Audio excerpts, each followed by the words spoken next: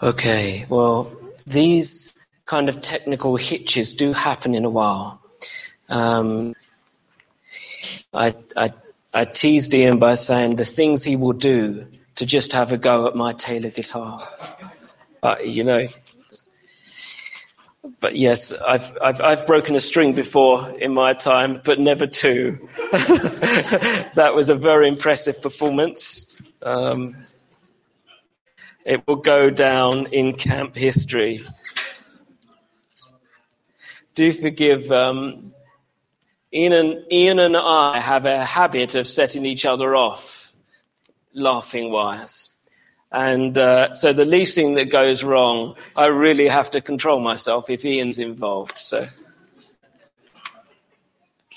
But I'm glad I was able to be of service with guitar. And thank you, Ilya, for bringing Sarah's guitar so that I could borrow that. Well, we got there in the end. Praise God that it's not about having all the strings working and everything being in place as though it's some kind of show and entertainment. Or I'd rather have strings broken and our hearts be right than have everything in place and our hearts not be in what we're singing. I'm sure you'll be the same. So we're going to turn now to the Word of God, and we're going to focus on our last section of looking at Elijah, particularly in relation to how the Lord meets with his servant in a day of judgment.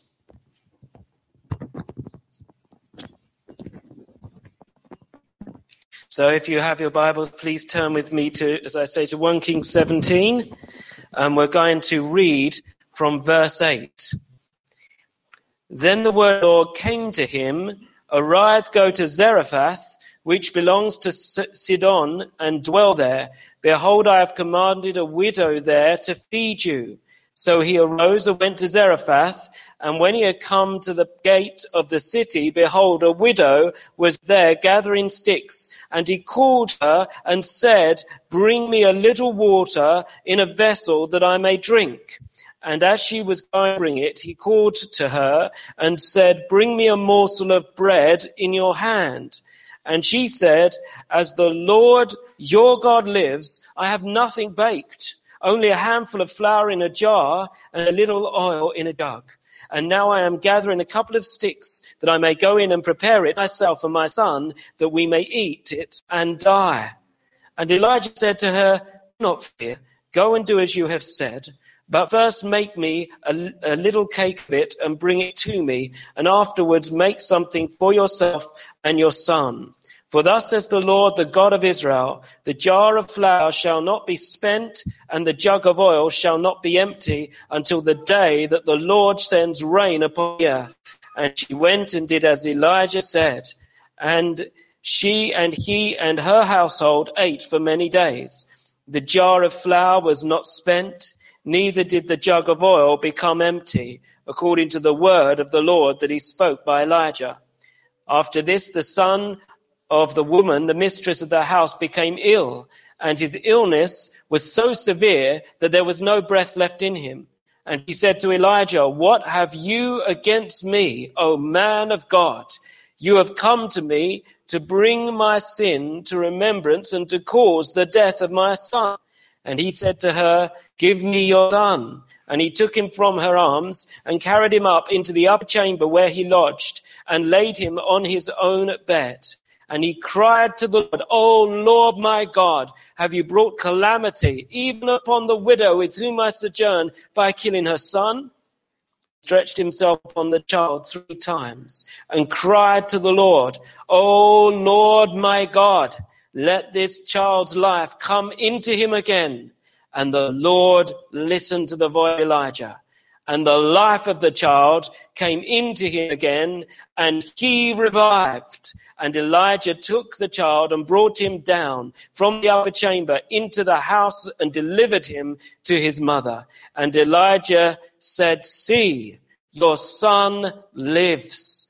And the woman said to Elijah, "Now I know that you are a man of God, and that the word of the Lord is in your mouth." or rather the word of the Lord in your mouth is true. Let's pray. Dear Father, as we look at the scriptures this evening, some of us may be tired, weary. Lord, we ask that you would strengthen us and invigorate us spiritually for this time. We pray that you'd enable our eyes to be upon you, and we pray that you would have your way among us. Lord, please deliver us from our own weariness taking over.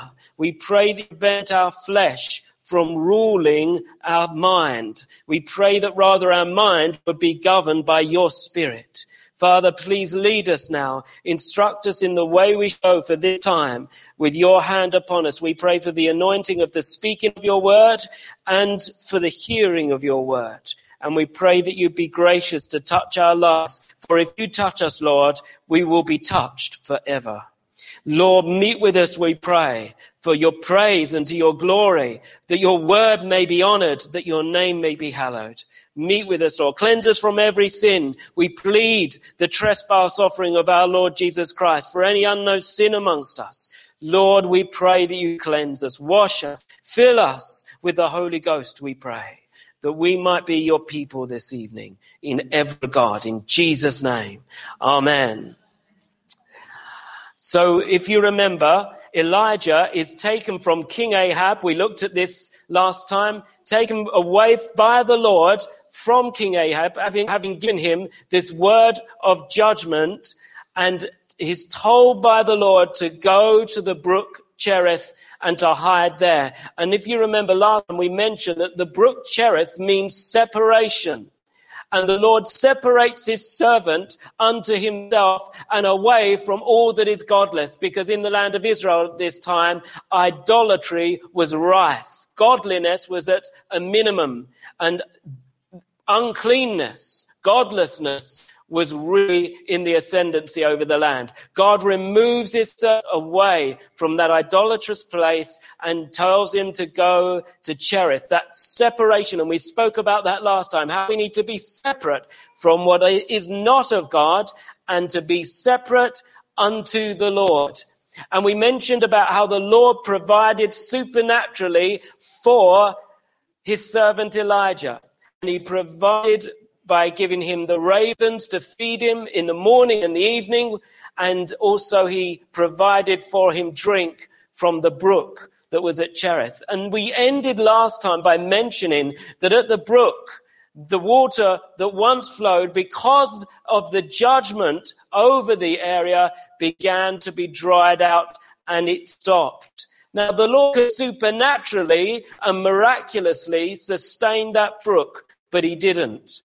And we mentioned at the end of our last session how we must be careful not to begin to rely on the blessings of the Lord, but always to rely on the Lord of the blessings. We must put him first and rely on him. And sometimes the Lord will dry up certain blessing in our life just in order that we come back to himself. And it's God, him alone, the one we are to worship and we are to praise. So what do we find in verse 8 after the brook dries up? We read these words, then the word of the Lord came to him. Now, do you remember we mentioned this before in verse 2, before Elijah went to the brook Cherith. The scriptures say, and the word of the Lord came to him. You know, dear friends, we live in a day, particularly within the church, where I feel that we can, if we're not careful, look for a sign in everything we see about us so that we can know the will of God for our lives. And the will of God for our lives becomes everything to us. So we try and find what the Lord wants me to do. And if something goes wrong, we think, well, is this a sign? Or if something good happens, is that a token? You know, we constantly are just focused on looking at the signs about us. We're chasing, as it were, after this will of God. But you notice with Elijah, something was different. He didn't chase after the word of God. The word of God came to him. And why was that? Because Elijah was living in obedience to the word of God. And all you need to do, brothers and sisters, essentially is live in obedience to the revealed will of God for your life. Of course, inquire of him, Lord, what would you have me do? But then allow the Lord in his time to bring that word to you. Keep praying, keep asking, but then leave it with the Lord. And as you go through your day, you might find out at one point when you're least thinking about it, the Lord would suddenly bring a word to you and essentially say, this is the way, walk in it. But you see, I can't expect the Lord to just show me that next great step of his will for my life if I'm living in willful disobedience to his word. Can I? So we need to, as we read through the scriptures, as we meditate on the word, seek to allow that word to penetrate in your life. You may be saying, Lord, what's the next great thing? And the Lord is saying, I want to deal with this issue. Something quite other than what you feel the Lord should be dealing with in your life. But remember, he's the great physician. He's the leader of your soul. He knows what you need.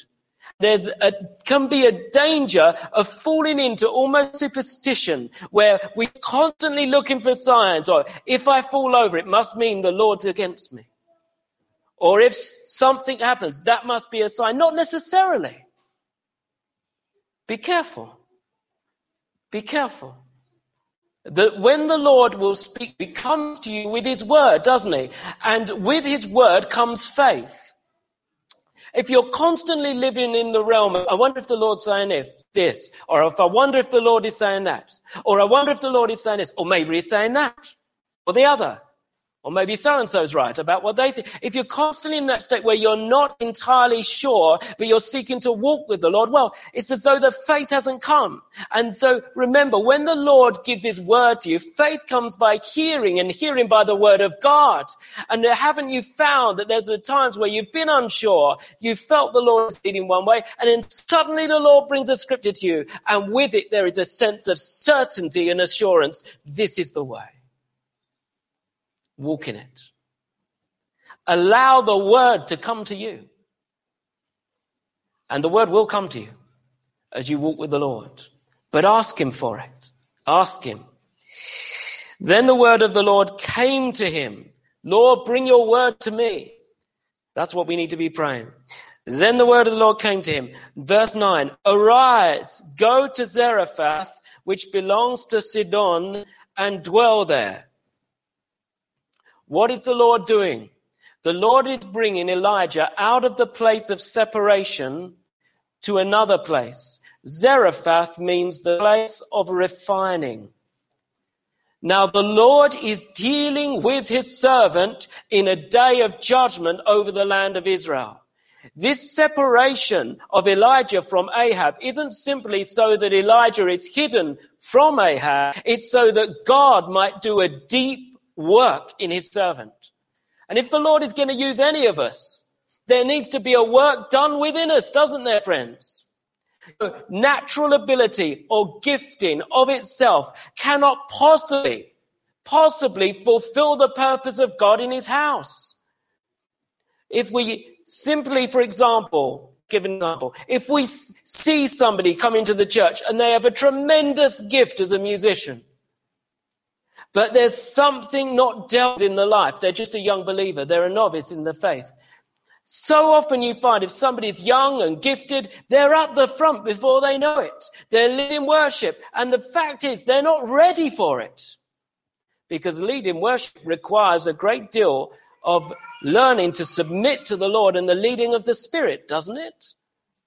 And a young man may have a lot of gifting, but unless the character's been dealt with, the gifting will ultimately bring glory to the servant rather than to the Lord. And God is wanting to deal with us. You know, we're often thinking, Lord, what great purpose have you got for my life? I want this great ministry, or I could be used in such a mighty way. And the Lord says, actually, I want to deal with you. Oh, that doesn't sound so glamorous, Lord. You want to deal with me? Yes, I want to deal with you. Think for a moment what it says in 1 Corinthians 3 about what we build on in the house of God. The scriptures speak of working with gold, silver, and precious stones, wood, hay, and stubble, doesn't it? That's what the scriptures speak about. Everything that's of wood, hay, and stubble will be burnt up. If we build in the house of God with wood, hay, and stubble, ultimately, when it comes to the fire of God's judgment, it will all go up. The servant himself will be saved, but as through fire. But all the work that is done will be burned up. But those who build with gold and silver and precious stones, that work will remain. You see, many people are trying to build big works up for the Lord. But the Lord isn't so interested in the quantity, but the quality of the work. And you can build big works with wood, hay, and stubble, but it'll all be burnt up. What's the point?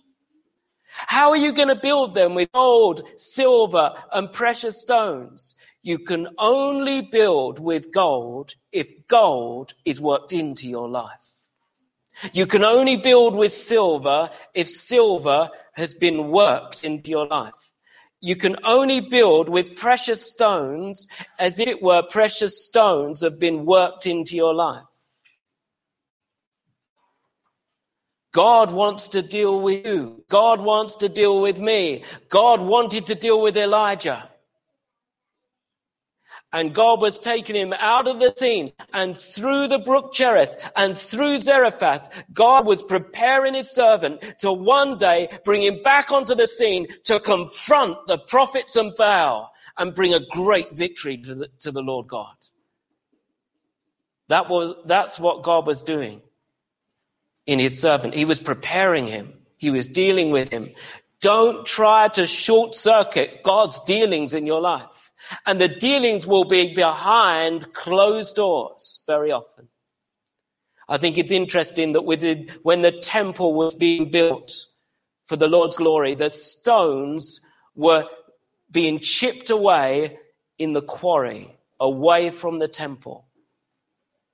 And then the stones would be brought to be a part of that temple. The dealing, the cutting away, the dealing of your life is done often behind closed doors. God will deal with things in your life in order to bring you into the house of God to be useful for the kingdom of God. God doesn't take you out the way because he doesn't love you. He takes you out the way because he wants to prepare you and fashion you, not just for this life, but for eternity, which is the ultimate goal.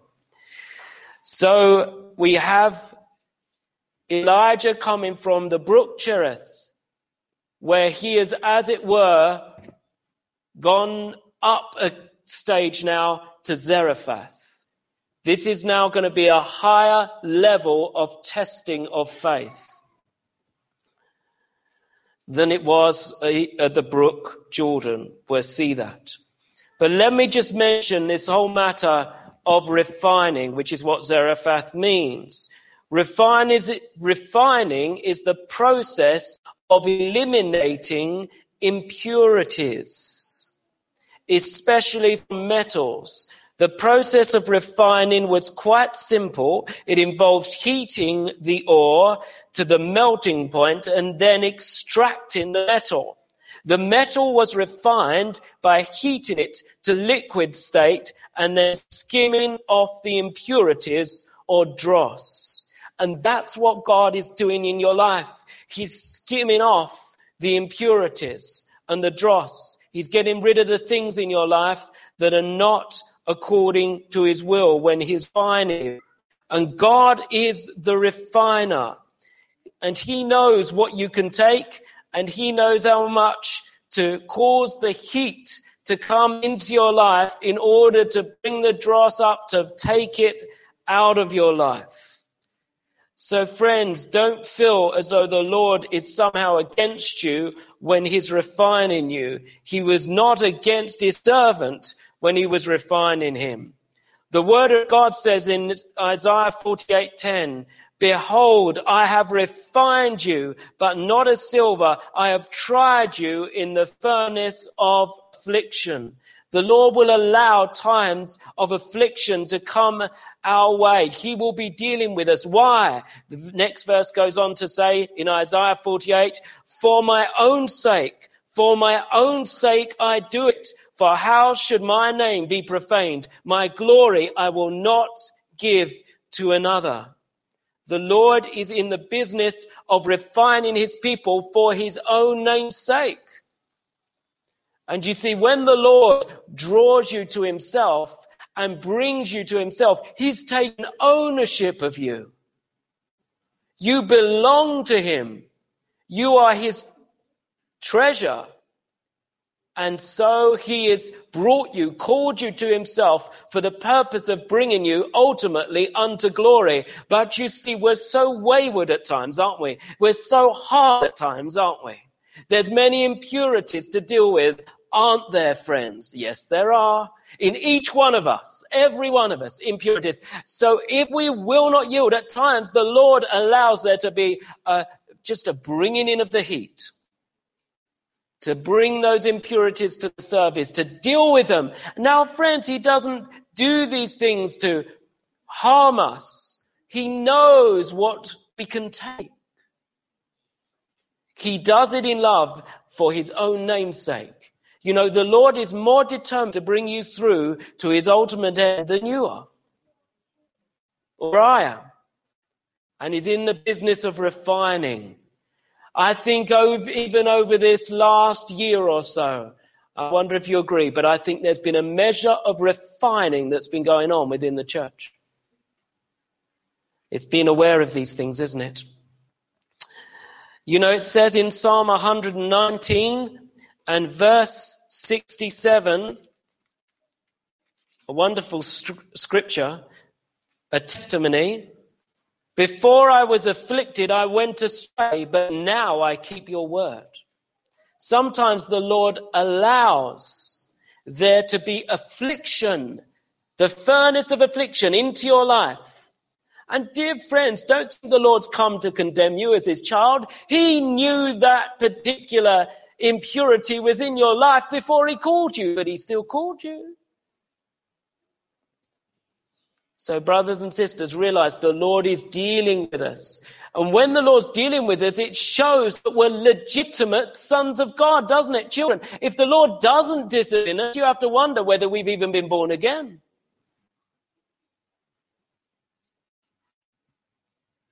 The Lord will have a wink at sin in his people. He's determined to root things out of our life that are not of him in order to bring us through to his desired end. Psalm 12, verse 6. Just turn there with me for a minute, please. Psalm 12 and verse 6.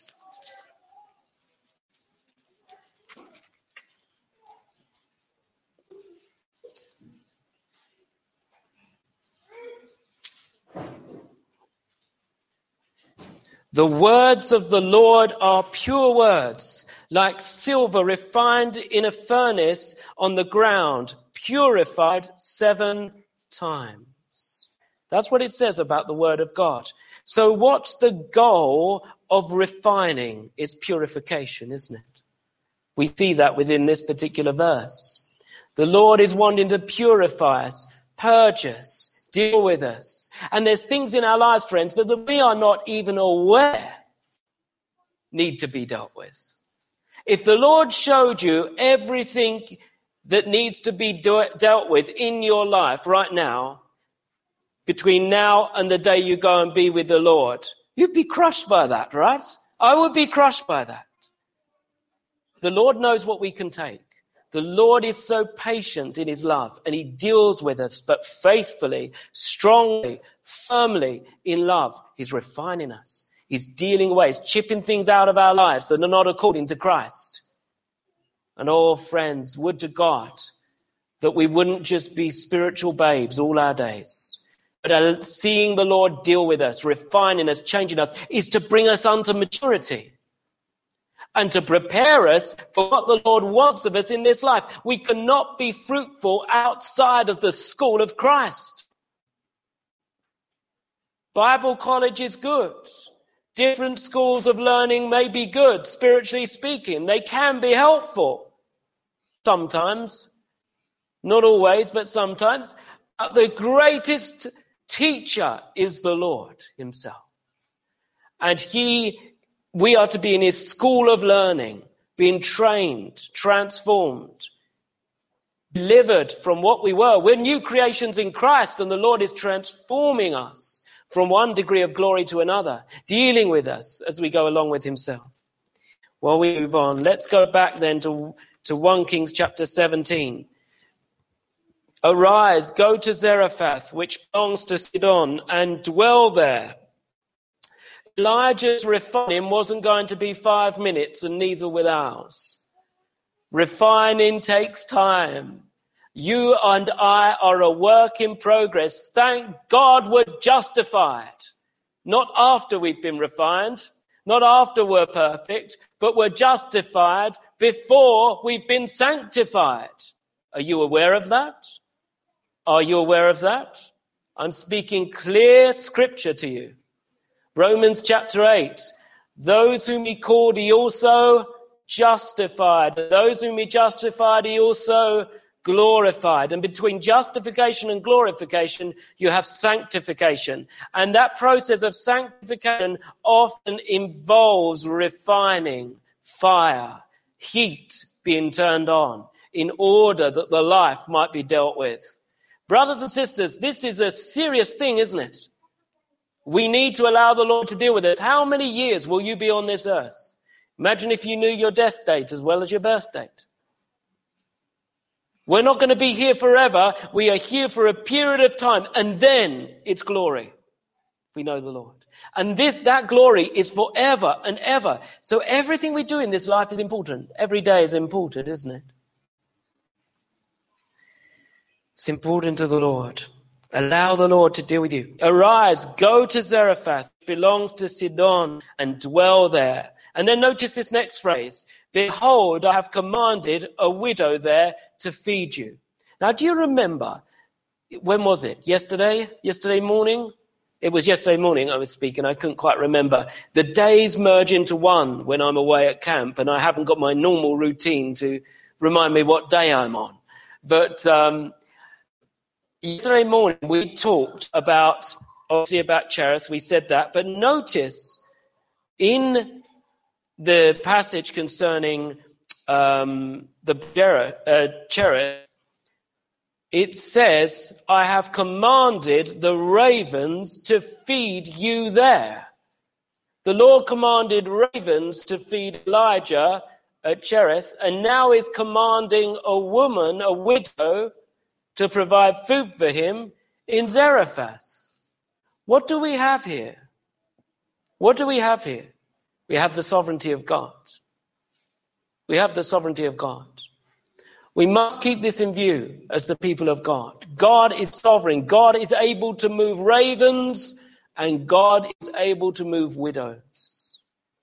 Whether it be animals, creatures, birds, whatever they are, or whether it be human beings, God is well able to make them be in a certain place at a certain time for a certain purpose.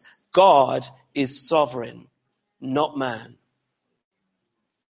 And if God is determined to see something through, do you really feel that the will of man will be able to resist it? I could bring so many scriptures on account of this. God is sovereign. He is Lord of all. He reigns over all. Think of what it says in Proverbs chapter 20 and verse 24. Proverbs 20 and verse 24.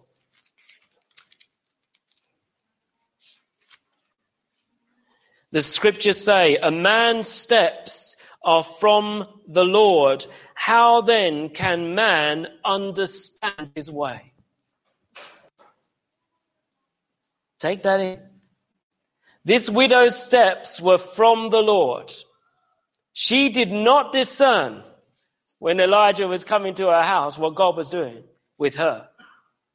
She thought she was going to be there, have her last meal and die. She didn't know that she was the widow that the Lord had chosen for Elijah to go and dwell with in Zarephath. She had no idea. And yet when Elijah comes to the gate, as it were, of Zarephath, there she is in the right place at the right time by means of the providence of God. Was she there because the Lord had told her, you've got to go to this place? No, she's moved by God. Amazing. What does the scripture say in Jeremiah chapter 10 and verse 23? Jeremiah 10 and verse 23. Listen to this word. I know, O Lord, that the way of man is not in himself.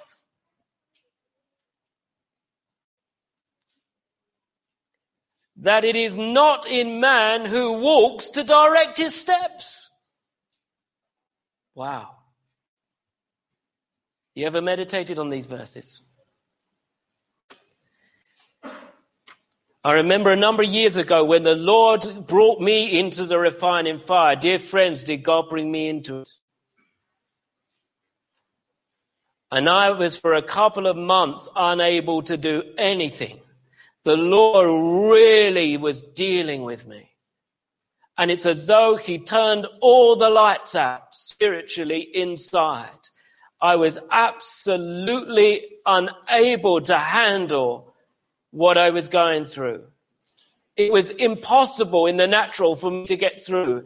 It was as though the Lord was showing me that I could do nothing in and of and through and by myself. And the Lord brought me to a place where I saw myself literally lower than all my Christian friends around me. And it wasn't a case of false humility. It was just I was in such a state. God was really dealing with my pride, really dealing with my own being and breaking me. And there was no way out. I saw no hope for myself. It wasn't that I'd stopped believing. It wasn't that I'd stopped being a Christian. It wasn't that I'd stopped following the Lord. Not at all. But I was broken. And then the Lord brought a word through somebody for me. I have seen his ways and will heal him. Now, the context of that passage is different, but that's the word this person had from the scriptures. I could not get myself out. And then the Lord began to bring me out without any effort on my part. And I came out of that place with a greater realization and fear of the sovereignty of God. I realized that I wasn't the dictator of my history, and that there was another in heaven who reigned and ruled, and who is God. And dear friends, we can't think that we can just determine our own history. You're in the Lord's hands. You can look at Luke chapter 4 in relation to this. We haven't got time this evening. But in relation to what the Lord Jesus says about Zarephath and of the particular word, the Lord brings his hand upon his chosen vessels and molds and works in ways that are beyond us. You say, well, do I just act passively then and do nothing? Do I just? No. We are required to follow the Lord and serve the Lord and choose the ways of God. But at the end of the day, when you think about it, when God moves, he turns hearts, does he not? The scriptures say that that the Lord opened Lydia's heart to heed the words of Paul. Do you know this evening, if the Lord speaks to you, it's because he's opened your heart to hear the word of God. It's the mercy of God, isn't it? The grace of God. And we find within the Lord's dealings with Elijah, the sovereignty of God coming on the scene because of what happens with the commanding of the ravens in Cherith and then the commanding of this widow in Zarephath. Okay, let's go back there for the sake of time so that we can get through. Let's read on. So he rose and went to Zarephath, and when he came to the gate of the city, behold, a widow was there gathering sticks. Verse 10. And he called to her and said, bring me a little water in a vessel that I may drink. And as she was going to bring it, he called to her and said, bring me a morsel of bread in your hand. And she said, as the Lord your God lives, I have nothing baked, only a handful of flour in a jar and a little oil in a jug. And now I am gathering a couple of sticks that I may go in and prepare it for myself and my son, that we may eat it and die. Notice the condition that this woman's in. They're suffering from the lack due to the famine that's all around. And all she has left is a handful of flour in a jar and a little oil in a jug. Now, you know, don't you, that the flour speaking bread speaks to us of the Lord Jesus, and the oil speaks of the Holy Spirit. Praise God. The Holy Spirit. And the Lord is able, when we feel like we have very little left, to yet provide and provide and provide, even in a day of famine. And this is what we go on to read here. Remember, see what Elijah says in verse 13. And Elijah said to her, do not fear, go and do as you have said, but first make me a little cake of it and bring it to me, and afterwards make something for yourself and your son. Now, notice the first words that Elijah speaks to this woman. She has very little flour left, very little oil left, and the first thing that Elijah says to her is, do not fear. Because fear, dear friends, is that which cripples faith. You can't live in fear and live in faith at the same time. And God wants us to not capitulate to that spirit of fear, even if things around us would naturally lead us to fear. God has not given us a spirit of fear, but of power and of love and of a sound mind. And God wants us to walk in faith and not in fear. And that's the first thing he says to her. Then he requires of her to bring him bread before she feeds herself and her son. Isn't this interesting? You know, if we put the Lord first, rather than our own needs, if we put the Lord first, the Lord will supply all our needs. Will he not, dear friends? Do you remember what the scriptures say? Seek ye first the kingdom of God and his righteousness, and what? All these things shall be added unto you. Imagine if this widow had said, well, no, I want to make this for myself. Thank you very much. I don't even know who you are, Elijah. But the Lord wasn't going to allow the purpose of God to fail through this woman. And he gave her the grace to give to the servant of God, and then for herself and her son. Notice verse 14. For thus says the Lord, the God of Israel, the jar of flour shall not be spent, and the jug of oil shall not be empty, until the day that the Lord sends rain on the earth. Until this judgment is over, God is going to supply your bread, and God is going to supply your oil. Hallelujah. Thank God. Thank God that even in a day of famine and drought, spiritually speaking, in our nation, we can still know the bread of the word of God and the oil of the Holy Spirit. Hallelujah. Thank God for that. But you see, what I think we've got in this particular passage is a test that God brings Elijah's way. Remember, it's all about refining. Elijah has a greater test of faith in this particular passage than he had before at Cherith. At Cherith, when he got there, the Lord said the Lord would provide for him there. When he got there, the ravens brought the bread to him, didn't they? And the brook was already in front of him. All he needed to do was be obedient in faith and go to the brook Cherith, and it was all laid on. But now the Lord's bringing his servant up a step in faith, and now he has in front of him just a little bit of flour and a little bit of oil, and he needs faith to believe that God is going to provide for him through this woman. Naturally speaking, it seems pretty hopeless, doesn't it? I mean, if the Lord said he's going to provide for you at somebody's house, you expect there to be loads of ingredients in the cupboard, don't you? And here is poor Elijah. He goes to this dear widow's house, and she's got hardly anything left in the cupboard, just a little bit of flour, a little bit of oil, and all Elijah's got is the word of God. What is he going to believe? Is he by faith going to stand on the word of God that the Lord's going to provide through this woman? Or is he going to be somebody who sees, well, this is impossible. Obviously, this is the wrong widow. I've gone to the wrong house. You can imagine the thoughts that could penetrate your mind, can't you? But Elijah stood firm. He didn't capitulate to fear, basing everything upon what was natural about him.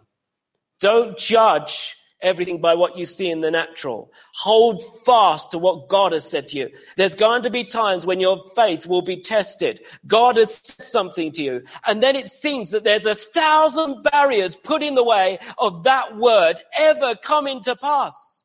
And the Lord at times allows that for there to be a testing of faith. Well, there was a testing of faith at Cherith, and it's as though Elijah came through that first test. But now there's greater test because there's less resources. And he's got to be provided for through this widow for a period of time. The Lord has said, you've gone well here. But Elijah has faith in the word of God. For thus says the Lord, the God of Israel, the jar of flour shall not be spent, and the jug of oil shall not be empty until the day that the Lord sends rain upon the earth. And she went and did as Elijah said, and she and he and her household ate for many days. There's this glorious, ongoing, miraculous flow of provision from God. There's going to be times when there's much apostasy in the land. It's already apostasy in our land, dear friends. And there's people are often saying, I'm finding it very difficult to find a church I can go to where the word of God is being preached faithfully. You might know some people in that position, isolated by themselves, because there's apostasy all around them, and they gather together in 2s and 3s, 4s and 5s. This kind of, is demographic the right word? This kind of thing is going to go on in our country the way the current trend is going. There's apostasy. There was apostasy in Israel under Ahab. There's apostasy about us. But though you feel you have only a little bit of flour and you feel that you're running dry spiritually, there is more oil at the throne of grace. You can know that filling of the Holy Spirit, that empowering of the Spirit of God, that bread of the Word of God that will sustain you in the midst of the famine in the land, because God is faithful to his people. Do you believe in God's faithfulness, friends? He can sustain you. He can sustain you in a dry and barren land where there is no water. The jar of flour was not spent, neither did the jug of oil become empty, according to the word of the Lord that he spoke by Elijah. This was the word of the Lord. Then we get on to verse 17. We might have felt, well, Elijah has passed the test of faith in Zarephath. This refining has gone on and God has dealt with his servant and his servant has come through. But the greatest test is yet to come. There's an even greater test of faith. There's basically 3 steps that Elijah is brought through in this period of time where God's dealing with him, as it were, behind closed doors. Verse 17, after this, the son of the woman, the mistress of the house, became ill, and his illness was so severe that there was no breath left in him. And she said to Elijah, what have you against me, O man of God? You have come to me to bring my sin to remembrance and to cause the death of my son. And he said to her, give me your son. Some of us, we need to give certain things over to the Lord. Can be a family member. Give that son, give that daughter over to the Lord. If you're holding on to them, trust the Lord with that one. And he said to her, give me your son. and took him from her arms and carried him up into the upper chamber where he lodged and laid him on his own bed. This is now the great test of faith for Elijah. You see, at Cherith, the brook was there. The ravens would come. It was a harder test at the beginning at Zarephath because he only had a little bit of oil and a little bit of flour. But at least there was some flour and at least there was some oil. At least there was some provision there, something to see for food. But now Elijah comes to deal with death. How do you deal with that? There's nothing in the natural to make you believe that something can happen. Elijah's reduced down to nothing in the natural now. He had the brook, a little less with the flour and the oil, and now he has nothing. Nothing. The boy's dead. The challenge comes from the widow that God has used to bring provision for the servant of God. And so Elijah takes the boy up to his room. And look at verse 20. And he cried to the Lord. Brothers and sisters, when you see death about you, do you cry to the Lord? Elijah was a man who prayed fervently, wasn't he? He cried to the Lord, "O Lord my God, have you brought calamity even upon the widow with whom I sojourn by killing her son?" Then he stretched himself upon the child 3 times. Now, if you understand, numbers have meaning also as well as name in Scripture. And 3 represents what? Resurrection. Resurrection.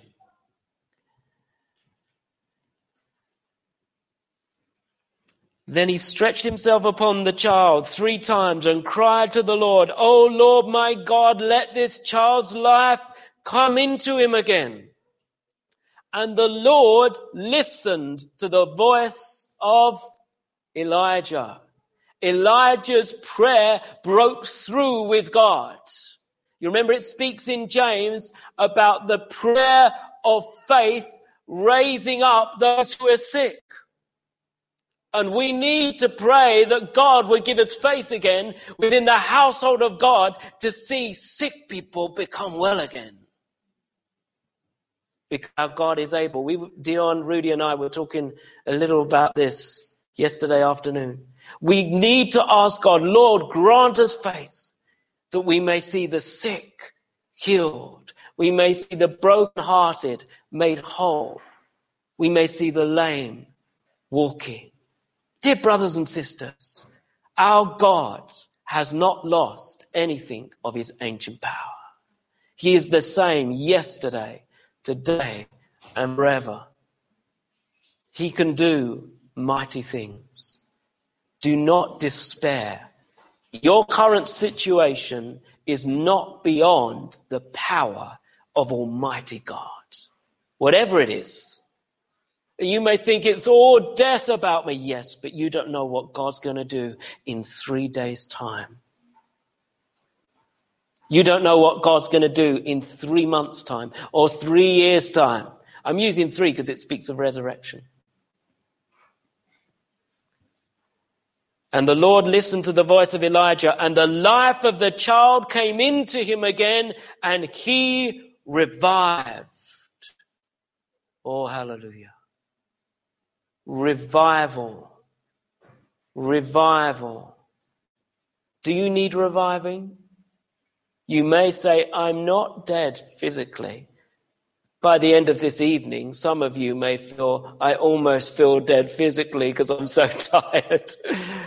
But I'm talking about spiritually. You feel dry and empty, absolutely lost of any. Dear friends, God is able to raise you up and revive you, strengthen you.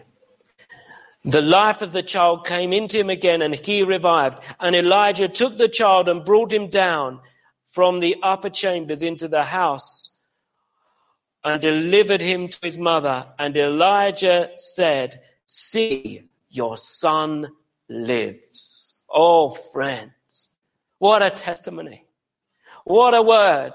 What an evidence of the power of God. And notice what this verse 24 says as we come to a close. And the woman said to Elijah, "Now I know that you are a man of God and that the word of the Lord in your mouth is true." Friends, wouldn't it be wonderful to have a testimony of the Lord working in our lives so that other people can say the same thing through our own lives or something similar? But isn't it wonderful that this woman who once challenged the servant of God, after he went and prayed in faith and saw the reviving of this boy, he could testify, "I know that you are a man of God and that the word of the Lord in your mouth is true." You see, Baal could not raise this boy from the dead. Let's put it today. Allah could not raise people from the dead. Jesus Christ can raise people from the dead. Our God is not dead. Our God is living. The risen, ascended Lord who reigns over all is able to do great things. And his servant Elijah comes through this tragedy. He could have just sat down and said, "I can't cope with this. I thought I was going to be here. The Lord didn't tell me that the boy was going to die. I thought I was just going to be provided for by this woman until the rain was over." But God was using this whole circumstance, this whole tragedy, to be the means of bringing his servant onto higher ground with himself. Elijah comes through, and the Lord grants him the ability to have faith, even for this. Why did he do it? Why is there these steps of faith that Elijah goes through with Cherith and then Zarephath? What is all this separation and then this refining all about? Well, you see, God was preparing his servant for 1 Kings chapter 18, where the Lord then goes on to say to Elijah to show himself to King Ahab again, and that the Lord would send rain upon the earth. And Elijah was being prepared through these early chapters so that one day he could stand on Mount Carmel and defeat the prophets of Baal by means of living faith. I would to God that there would be something of a raising up of the people of God in our day. The Lord would give us prayers of faith that we could see a pushing back of something of the powers of darkness that are currently coming against the church of Jesus Christ. But it will require our own separation from those things that we're praying about or against, as it were. We need to make sure our lives are pure, and then we need to allow the Lord to refine us, to deal with us. But if we do, the Lord will bring us through to the place of abundance. He speaks about that in Psalm 66. Is the Lord refining you? Is the Lord dealing with things in your life? Is the Lord testing that faith, proving its genuineness? That's what the Lord was doing with Elijah and preparing him in this school of preparation that one day he could stand before King Ahab again. He could deal with the opposition to the things of God in the land of Israel. Oh, friends, we need a work of God in our day. If the Lord is requiring you to separate from something, let the Lord deal with it. If the Lord is refining you, allow the Lord to refine you. It's so that he's going to bring you on to a further purpose with himself, as he did with Elijah. May well not be the same scenario, of course, but it will be unto something valuable, profitable, and of eternal worth. Brothers and sisters, may the Lord add his blessing to the word and apply to our hearts by his Spirit that which is said to each one of us, to his praise and glory. Let's pray. Amen. Dear Father, we've spoken about many things tonight, and we're asking you to be merciful and gracious to simply apply to us that which you have said and cause your word to abide with us into the day ahead. We pray the word would linger with us and abide in us richly. We pray that we would be different by the end of this camp. Change us, oh God. Make us to be a people ready for the future that is ahead of us. Prepare us for your purposes in our lives. Help us not to despise the days of preparation. But Lord, help us to be willing for their full number to be completed, so that we come through to a place of great fruitfulness. As you did with Elijah, so do with us, for your praise and your glory in our lives. In Jesus' name we ask these things. Amen.